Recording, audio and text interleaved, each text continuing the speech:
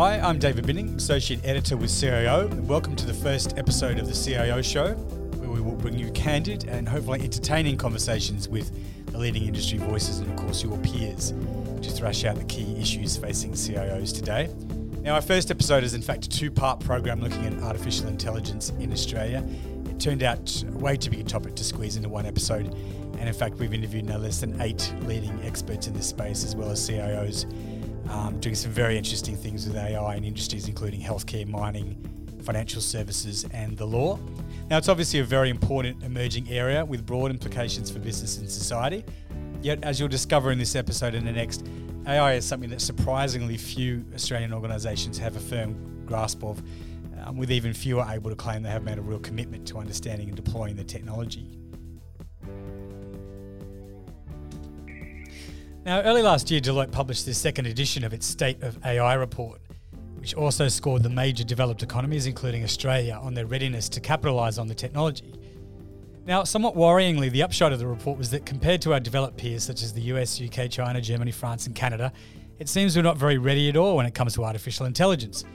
Now, for instance, Deloitte found that early adopters of AI in Australia were less ambitious about the potential impact of AI on their businesses, viewing it more as a means to catch up or keep on par, rather than widen the lead or leapfrog ahead.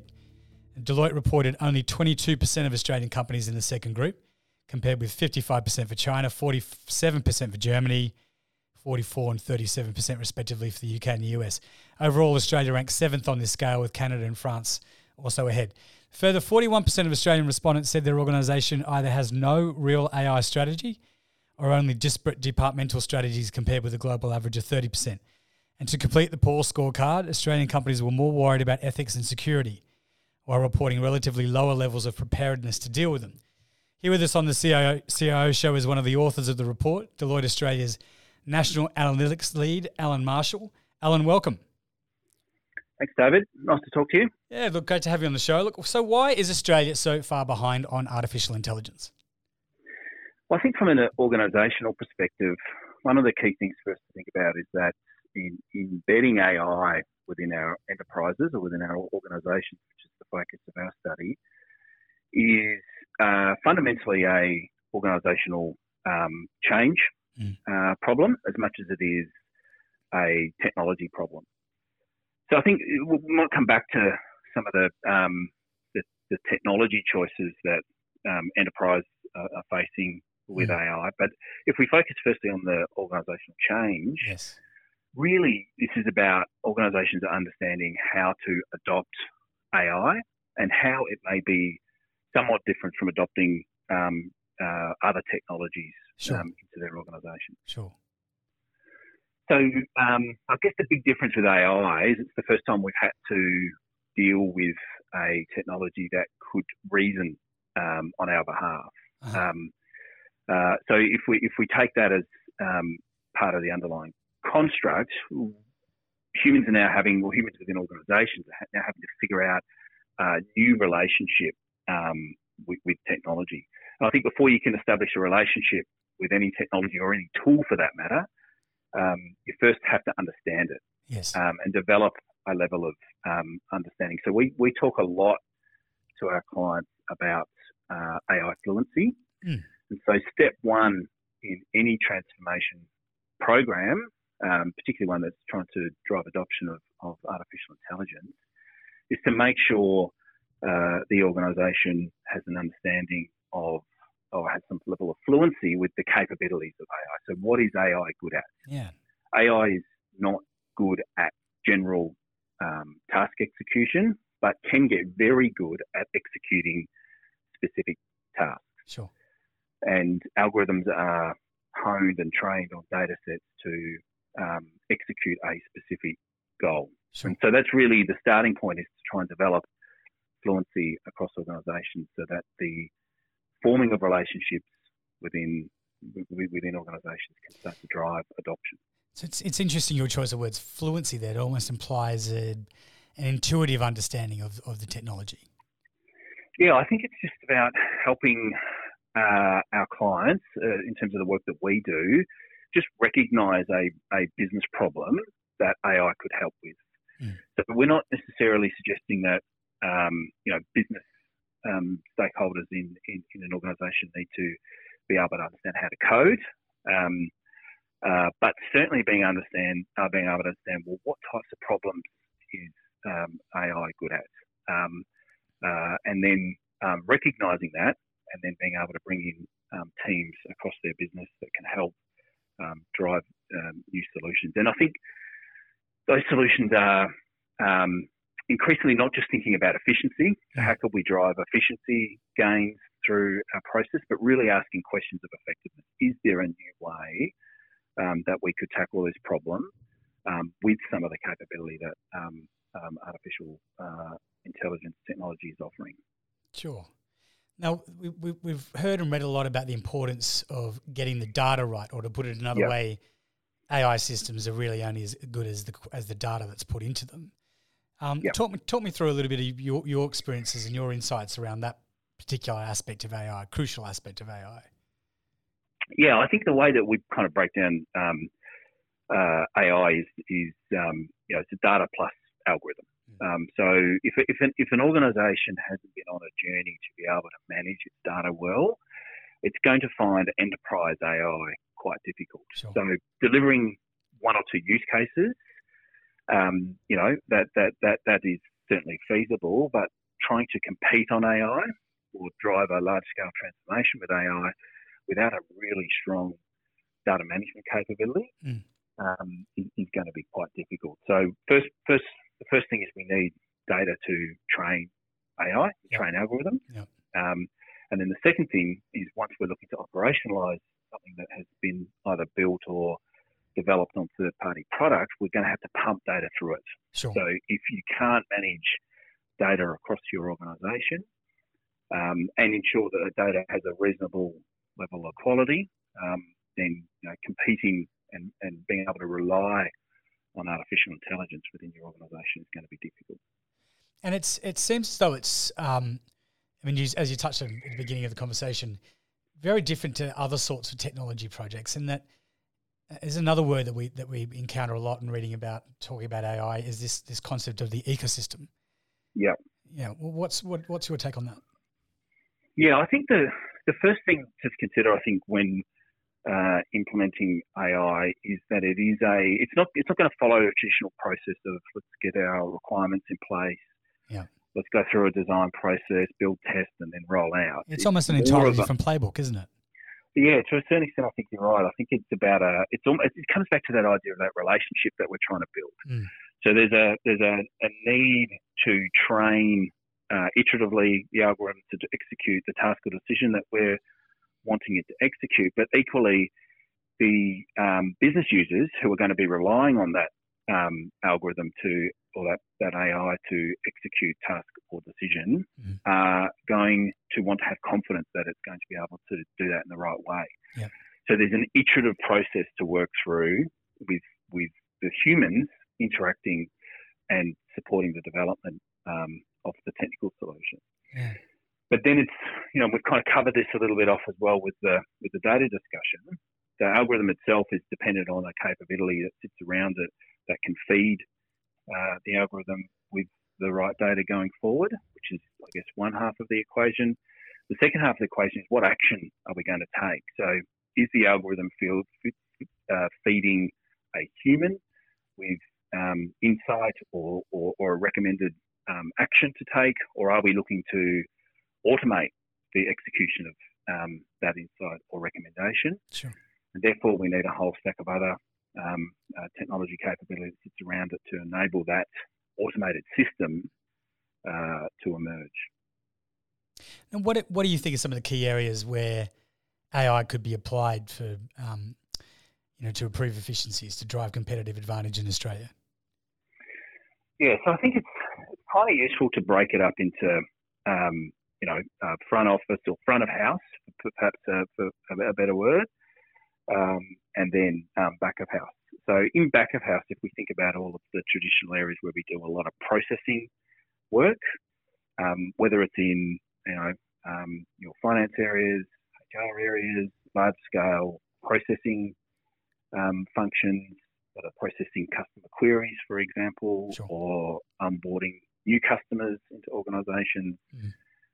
Those processes, I think, have high potential to be augmented with artificial intelligence capability, which will definitely increase the efficiency and hopefully the effectiveness of those outcomes within an organisation. Sure. If we switch to front of house, I think there's a spectrum from organisations that are purely focused on customers, and then how AI provides new opportunities to provide customer service or interact with customers or sell product to customers, or build new product for that matter. And also then organisations that have an asset base as well. So, and there's organisations that have both assets and customers, of course. But organisations with an asset base are then entering into a world of digital twins, and they're starting to build a representation of their physical assets in the digital landscape.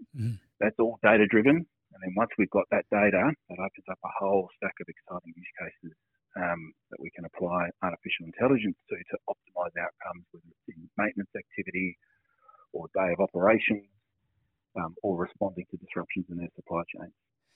On that topic of digital twins, this is an interesting term. Can you help our audience, or rather me, better understand what exactly that means in the context of AI? Yeah, it's I think it's probably one of those hyped up terms. I'm sure it's not as simple as it sounds. that we're seeing emerge in the marketplace. But the way that I like to think about it is the digital twin is the glue between the physical world and the digital world. Right. And then in terms of the components, so obviously when we're talking about a physical asset, we are very easily now able to add sensors into those assets. And assets have always had sensors on them, but when we can add a heap more relatively cost efficiently than we ever have been able to before. And then, of course, once we've got sensors, we can pull the data off those sensors into a digital representation of the asset, hence the digital twin. Right. So it's a virtual model of the physical asset, so we can see that in the digital world. We can understand not only how it's been set up, but we can also understand how it's performing. Sure. And the ultimate goal being that once we've got that data, we can see how the asset is performing. We can then start to optimize using higher order algorithms to help us with optimization decisions. Now, I understand Deloitte.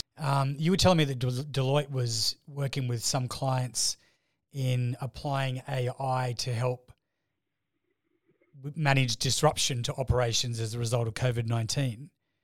How's all that going? Yeah, so look, I think there's been a lot of effort put into the response phase of COVID-19. So we've been working with clients on helping them. So we've developed a bit of an archetype in terms of the cycle we think our clients and us, for that matter, will move through in terms of responding to the crisis, starting to recover, and then moving into a thrive phase post-crisis. Yeah.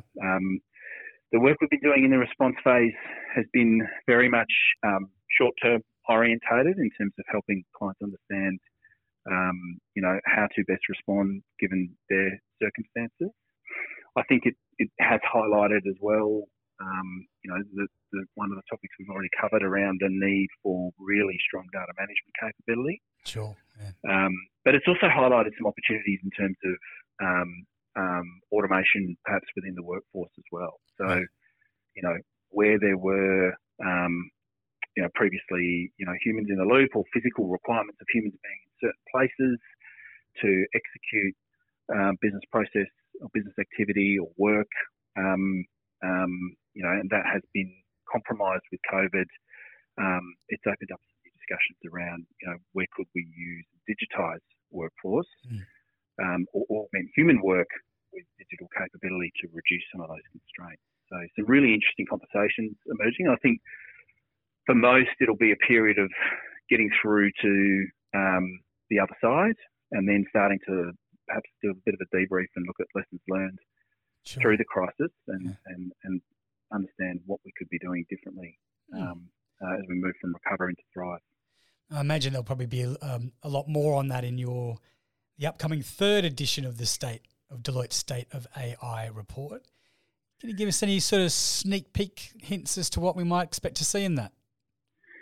Yes. So the third edition will be out in a couple of weeks, and it's continuing on. Not so much re-emphasising the view of where countries are at, but continuing to look at how AI has been adopted within enterprise. And I guess the main thought is that we're really seeing adopters of AI believe that it is key to their future market leadership. So sure. Some of the things that are coming out are looking at how creative approaches are being applied to drive adoption within organisations. So new products that are being powered by AI, moving AI beyond the IT department into the business landscape to take it beyond just a process efficiency conversation. Yes, it's an interesting about before. trend. That that more effectiveness view of the world. Constantly starting to think through how to consume AI as well, and there's this idea of buy versus build. Buy being something that you're purchasing from a third party, build being something that you're constructing custom for your own needs, and the trade-offs in those decision points around where the IP ownership lies. Sure. And obviously, IP ownership for something that you've custom built provides a much stronger competitive advantage position for organisations if they choose to go down that path. Indeed. And then the third one is really around that continuing discussion around risks. Again, one of the things that our AI Institute is pushing forward is some research around trustworthy AI. How can you drive adoption with appropriate risks being managed? Sure. Continues to be a key thing. Well, it sounds like it's going to be fascinating. We look forward to seeing the report, Alan, and thanks very much for joining us on the CIO show. We look forward to having you back soon. Great. Love to. Thanks, David. All the best. Appreciate it. Bye. Cheers. Bye. Now, when people think about mining, they tend to think about big things, big trucks, big holes in the ground, huge volumes of material. But really, it's an industry that relies on quite minute precision when you get down to it. In the gold industry, for instance, you may not be aware that for each tonne of ore that's mined, you're really only getting a few grams of the precious metal. Now, Gavin Wood is CIO with Australia's Newcrest Mining, one of the world's largest gold producers. Gavin, welcome to the CIO show. Thank you. Nice to be here. Fantastic. Look, since you joined the company about 6 years ago, you've overseen a fairly significant digital transformation with data science and AI playing a fairly central role to that. Now, I'm especially interested in your application of so-called machine vision. Can you tell me a little bit about what that technology is and how Newcrest is using it? Yes, machine vision's an artificial intelligence capability, and we use it in a variety of different places. One of the places we use is on the mobile phones. We've created an app called Fix It that uses the camera on the phone to recognise what the asset is, and then is able to automatically generate a preventative maintenance task inside SAP for our asset maintenance operators and workers and technicians to be able to take that action to make sure that we don't have any unplanned downtime. We also use it in other areas, for example, above the conveyors that take the ore from the mine to the mill to be processed. We have high-definition cameras that take photos every 15 seconds, and we use machine vision to identify the characteristics of the ore that's being processed, like how hard it is, and different types of content, so that we're able to make adjustments to how the mill is set up, so that we can actually be optimised for the way the ore needs to be processed. So you genuinely are mining for digital gold, aren't you? Yes, we see the opportunity to apply digital to our business to drive improvement as being quite significant. If we can use the insights of our data, whether that's visual data like a photo or a video, or data that comes off sensors and instrumentation, to reduce variability. And variability for us is the difference between our average day or our P50 day and our best day, which is a P10 or a probability 10 outcome. If we can reduce that gap, that's going to mean that we'll get more throughput, and more throughput means we're processing more ore, and in processing more ore, we'll produce more gold, and ultimately that means more cash. Sure.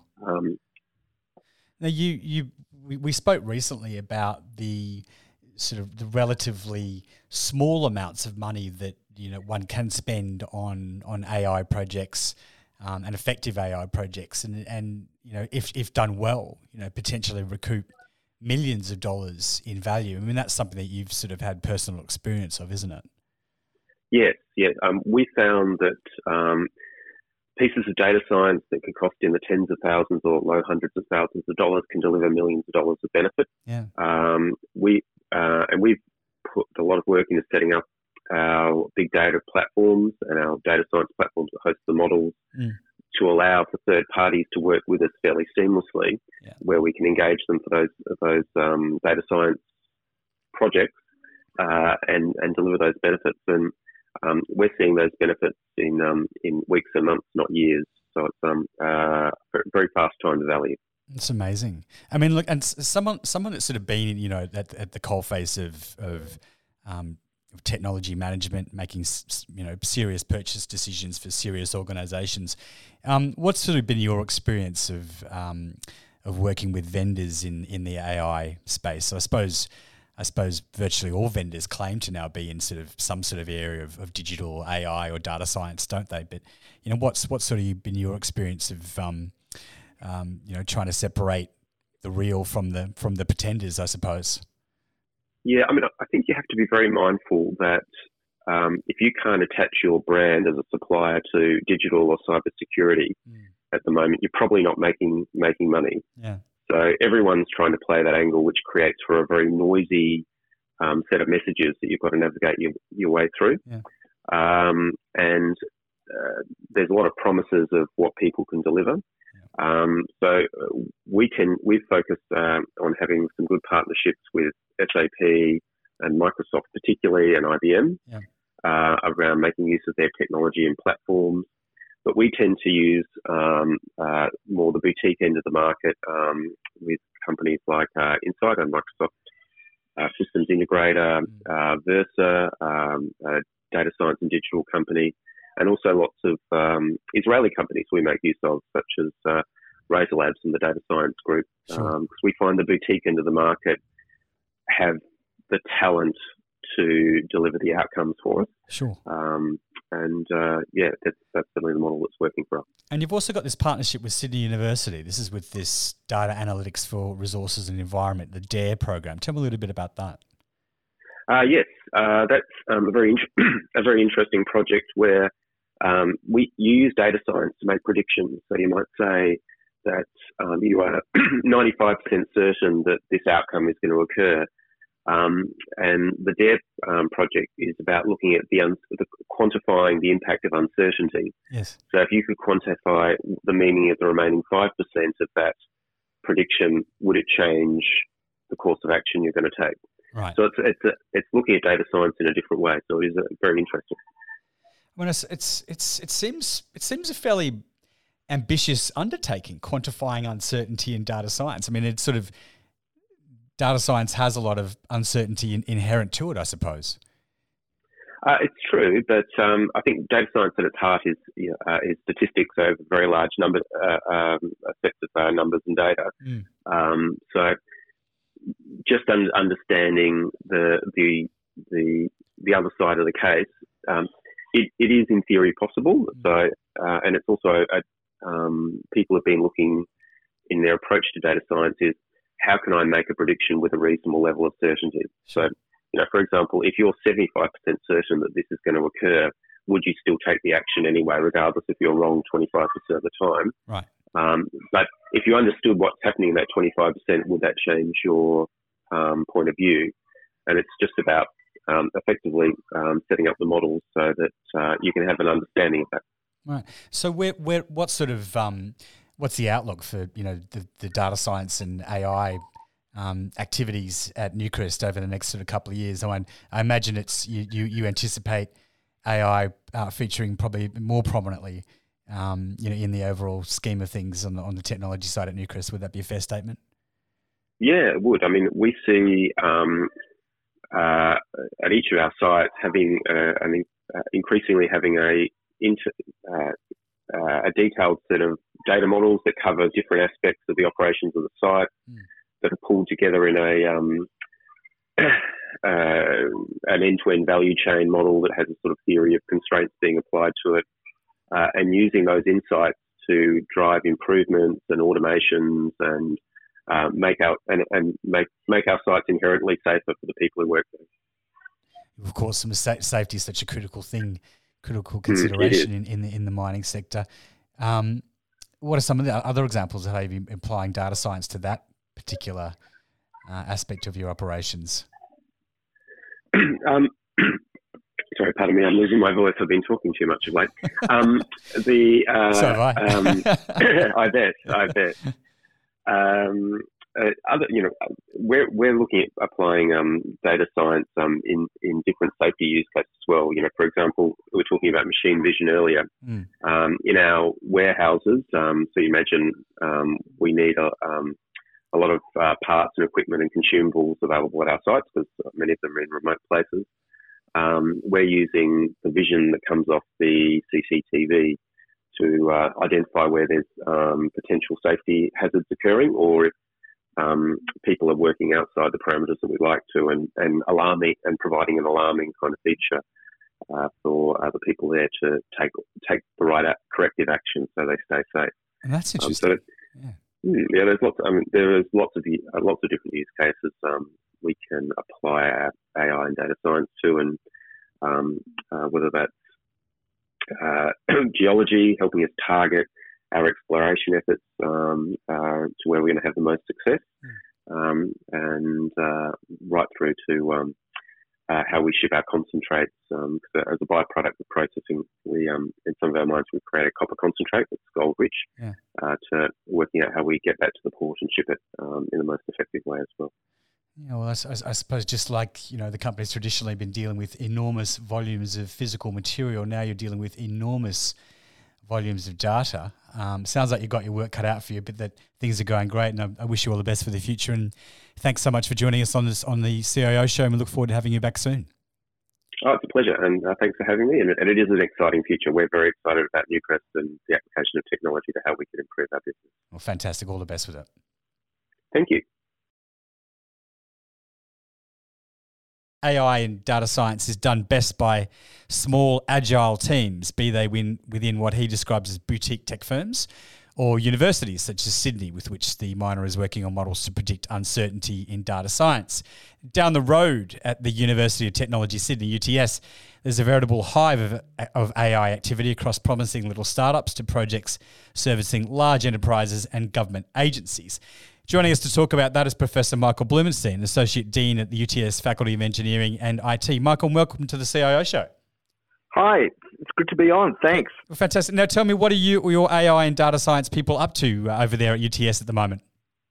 Well, we're very fortunate. We've got so much activity happening at the moment with industry collaboration and working with SMEs and also more recently with government. So some of the things we've been successful with this year. One of our teams, who some of your listeners may have heard of, is the work we do with the Ripper Group in the area of shark spotting. Oh, of course. With our drones that actually survey our beaches and coastlines, over 50 beaches, using video-based AI technology to spot the sharks. And actually this year we actually won an award for that work through the Australian Unmanned Association. Well, congratulations! Thanks. Yes. We didn't have a gala dinner, unfortunately, but we actually got the award for most important research innovation for the work we did, not only spotting sharks, but also we've done some crocodile spotting work called Croc Spotter in northern Queensland. Of course, so. Yes. So we're very fortunate we're able to work with this company using our experts in AI and video image processing now, to actually have a real system. How does this shark spotting work? So basically, we've actually got drones that our partner, the Ripper Group, has customized, and we actually deploy the software onto their hardware. Mm. So the software is actually custom written by us, and we train an AI system on hours of video footage showing, beaches and water areas and water scenarios. And we train it to be able to distinguish between 15 different types of marine animals in the sea and also in river systems. And so what that ends up with is a system that's intelligent that can actually detect sharks and other animals from a UAV at any location. That's so amazing. It's fast, it's accurate, over 93% accuracy. When you compare it to people who fly with helicopters and binoculars, their accuracy with a human accuracy is under 20%. So we're right? actually developed some technology. Yeah, it blows you away when you realise that traditional methods are very expensive, but they're also inaccurate. So what we've got is a non-invasive way of really using AI for the public good. Indeed. And how long did it take to develop? I mean, what was sort of involved? Well, because we've got a team here that's a lot of the teams that work on AI projects at UTS, the teams that have expertise in doing work with industry for a long period of time, and basically we've had expertise in using video cameras to say analyze beach activity, even looking at rips in beaches and in the water. So because of the expertise we've built up over many decades, it actually took a really short amount of time. The whole process from start to finish was about 2 years. Right. But really, we already had a prototype happening, after the first year. So, normally to develop this brand new technology was really the first, group in the world to have shark spotting drones basically functioning. Yeah. And, usually to get, your world first technology out there, it takes years of development. But if you've got research capabilities inside your organization that's been working on similar problems, you can actually quickly accelerate and get a quality product out there in a pretty quick period of time. I mean, it does seem remarkably quick to develop what you have developed. Now, you're also working with large enterprises and government agencies. Financial services is an area that you've been working in, isn't it? Yeah, look, the financial services space is huge for us. I mean, we've found that, whether it's banks, insurance companies, or, other wealth investment firms, what they need is something that's custom. It's not something they can find off the shelf. Mm-hmm. So, for example, we partnered with a company called OnePath, which is basically an insurance company, and they were looking for a way in which they could make their insurance experience for their customers more intuitive, and so giving their clients a policy, in real time without taking hundreds of questions or checks. And what we did was we basically created a new underwriting system for them, which used AI and data science to actually determine what were the most important questions to ask a customer to get the fastest completion of their personal statement. And it increased their ability to do that, this is a customer, by 30%. And the response in terms of how fast it is to get the underwriting and the insurance claim in is accelerated to the point where the customer's satisfaction has increased significantly. Sure. So this was a custom system that we developed in-house with AI technology and data science technology for a large firm, which, OnePath now is actually part of the Zurich Group, which is one of the largest insurers in the world. So we're very excited about being able to deliver that quality type of AI product for them. That's amazing. Now, as someone who's spent a lot of time developing bespoke solutions using data science and AI, I imagine you struggle to get your head around this idea of off-the-shelf AI. I must admit, so do I. Yeah, look, I think off-the-shelf AI is something that I think a lot of, particularly vendors and companies, would like everyone to think, is something that's, the holy grail what can be produced for consumption by other companies. The problem is off the shelf is never completely uncustomized. It's impossible for any company to just say, oh, I'm going to go to this vendor or that vendor and say, I'm going to buy their system and I'm just going to plug it into mine, and it's just going to generate this extra, productivity or a gain in processes or new features. AI always has to be customized, and it sometimes takes more money for a company to customize the solution than actually buying the thing off the shelf. And of course, what's really good for the people selling the AI technology that they've created in their company as a vendor is that they get to reap the benefits of selling the product, which needs to be maintained over long periods of time. But also they reap the benefits of having the customer put in a lot of cash in customizing the technology for their organization. I mean, that must be creating a lot of confusion and even discontent in the wider market out there. Do you not think? Oh, look, for sure. I think, as we know, AI is such a buzzword, so much hype at the moment. There are people who are looking at AI as the the fix for any major problem that comes our way. I mean, people, they talk about data being the new oil, and let's harness the data. Let's use AI to help us become a more automated, intelligent company. But what's interesting is that if you have that desire to do that, it's a really complex process to actually ensure that you've got the best AI solution that's working for you. Because if you're expecting to buy something that is ready to go, it's never the case. And to be honest, I believe that, and this is anecdotal, is that a lot of companies that go for AI products will actually go through a number of different products until they hit their holy grail. The problem is that that's expensive, and it might also take a long time. So my view is that to avoid the confusion, whoever's doing the process in the organization for procuring this AI should do their homework very carefully about what's on offer and how it fits within their organization.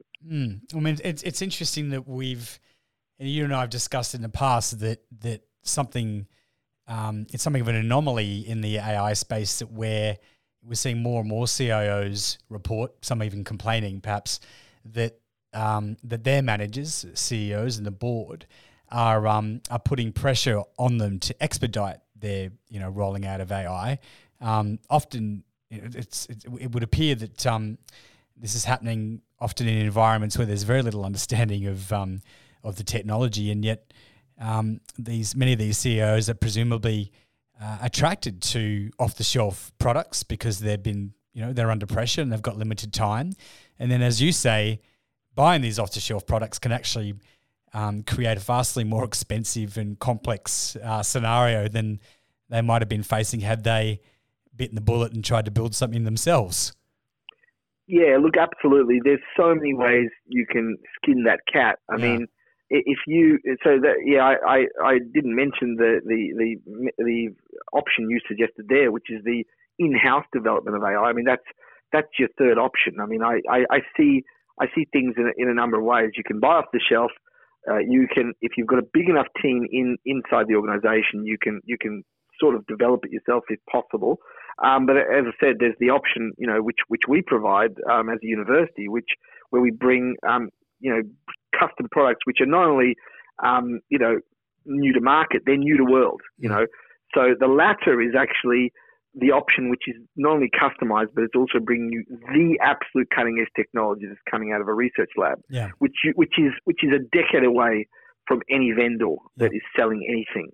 Because I think we've spoken in the past about the fact that these days the big companies are actually now starting to, believe it or not, publish papers with universities because they know that they're developing technology in-house or they're developing products for selling to organizations, but actually where the real genius lies is inside these research organizations such as universities, which are way ahead of the curve. Yep. So what's happening is that, you're saying that the CEOs and the boards are pressuring the CIOs, absolutely, because the boards and CEOs see a different picture of what AI is. Yeah. They're looking at it, I hazard to say this, it's terrible to say this, but believe it or not, the public consumption of where AI is unfortunately from movies, it's from hype on hyped up, articles in the press. Yes. A lot of that is where they're getting their information from, unfortunately. Yeah.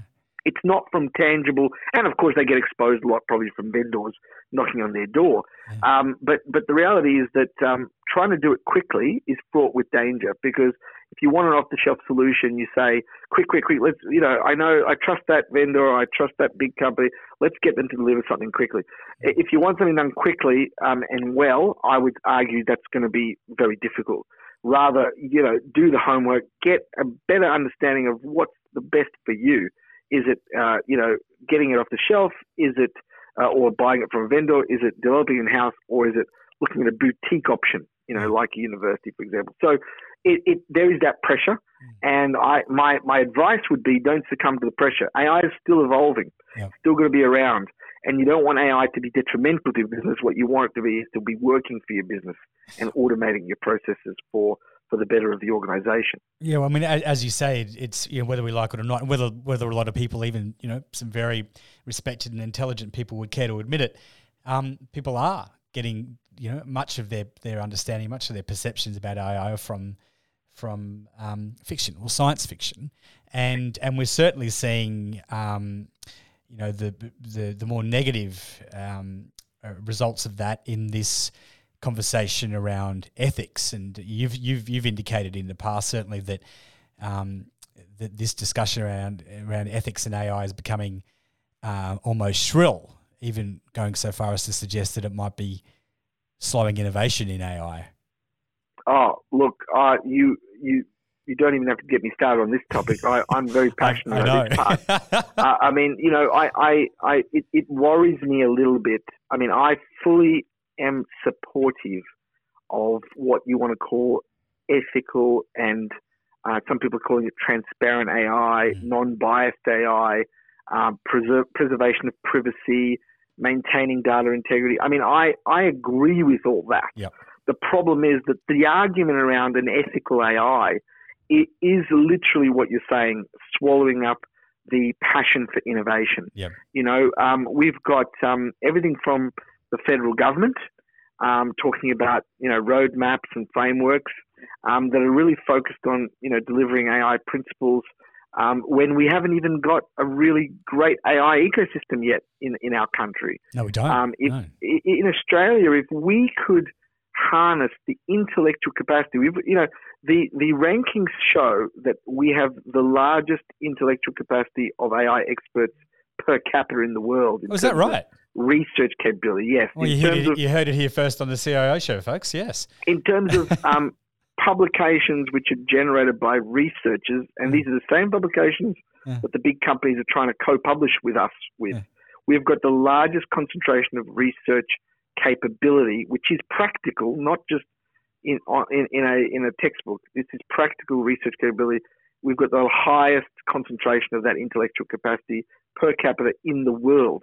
Now, if we've got that, we should harness that and take and build the biggest and best industry that can produce the most cutting-edge AI that will be competitive across the globe. Indeed. Now, unfortunately, this conversation around AI and ethics, although very important, is sometimes distracting us from the fact that economically we could lead the world in producing the best AI software, for example, by devoting more time and actually putting in effort to try and build our capacity for translating our research into the industry and growing our industry.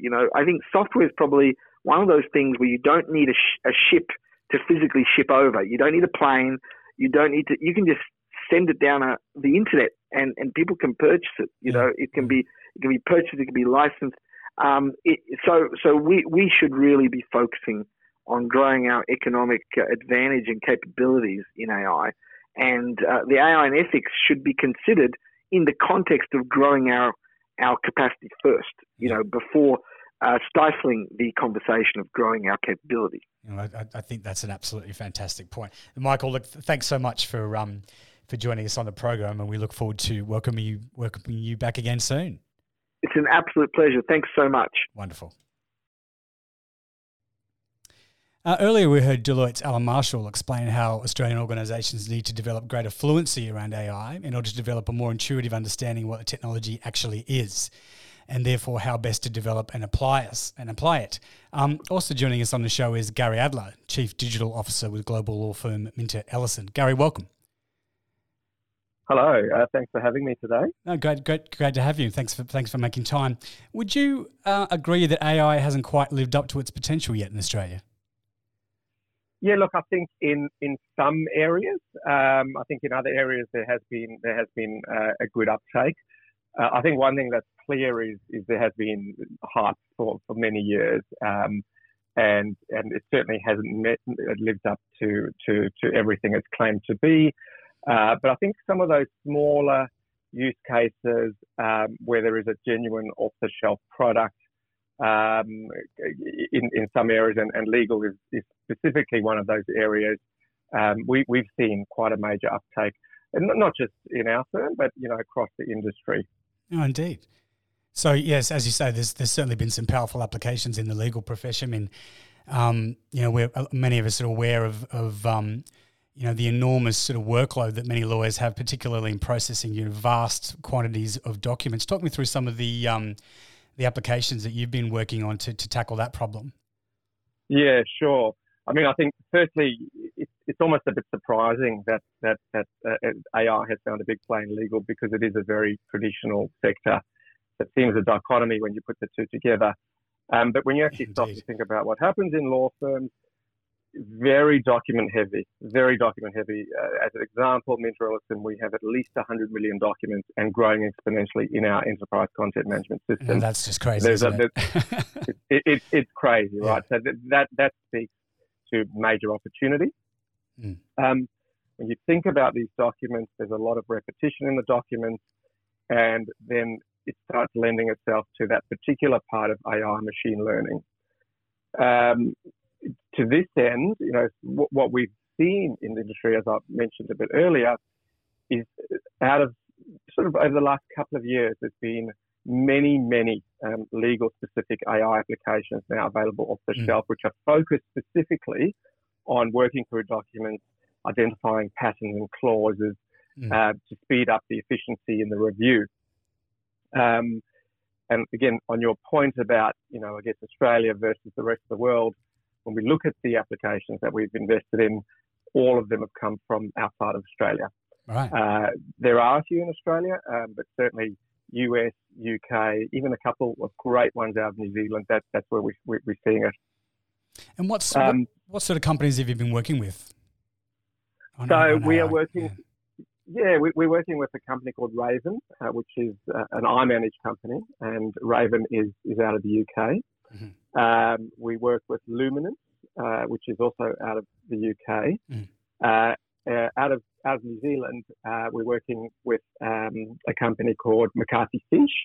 So a great startup that's come out of that country and is starting to really create good traction in the US. Sure. But also here in Australia. Now, I understand that you've been working with a number of financial services companies in Australia. Can you tell me a little bit about what sort of solutions you've been, what sort of AI solutions you've been developing for some of them? Yeah, sure. Look, I think the starting place is always looking for business efficiency, and over and above that, there's also the opportunity to sort of reduce the risk in the legal service delivery to those types of clients. And if I think about one particular financial services client that we're working with, they are going through a large financial services remediation with their brokers and the brokers' customers. And there are literally tens of thousands of documents. Some of them are handwritten, some are formal documents, some might be voice-to-text type documents. And there is key information inside of those documents that relates to how the remediation outcomes might come into play. Mm-hmm. And so I guess rather than lawyers, many lawyers, armies of lawyers going through these documents manually. We've trained a machine to go and look through this data and triage the key data as it sort of discovers what's most relevant and push this up to the surface. So there's still a human element. Yes. The human element is actually reviewing the outcomes, making sure they are indeed relevant and nothing's been missed. But the majority of that grunt work is now being done by machine. So significant savings. And I think we saw with one particular use case around 37% time saved. So it's a really good story for our clients. It's a really good story internally because it empowers our lawyers to focus on things that matter more rather than getting stuck, in the more the detailed and repetitive work. Sure. And not that this is necessarily a great thing for law firms, but certainly for clients, this means somewhat cheaper legal bills, which might be a positive thing. Correct. It is a genuine win-win, and we work with our clients to ensure it's a value-based pricing model in these instances.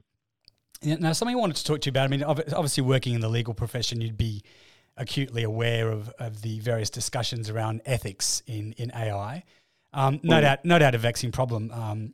Some people, of course, think it's a little bit overblown. But in your view, where are we at here in Australia on AI and ethics?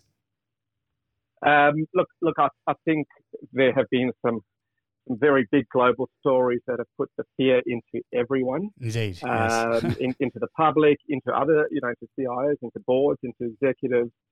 But my view is actually, whilst the risks certainly exist, is actually looking at those risks, looking at the AI ethics principles that have been provided by the Australian government, and they only principles at this point in time. But at least using those, they're not binding, are they? They're not binding. But they're not binding. No. But they do help guide your thinking. Mm-hmm. We've also got, particularly for companies like ours who have offices around the globe, GDPR, and in Australia we've got NDB as well, and those are indeed binding. So it is about looking at those very carefully, becoming quite familiar with them.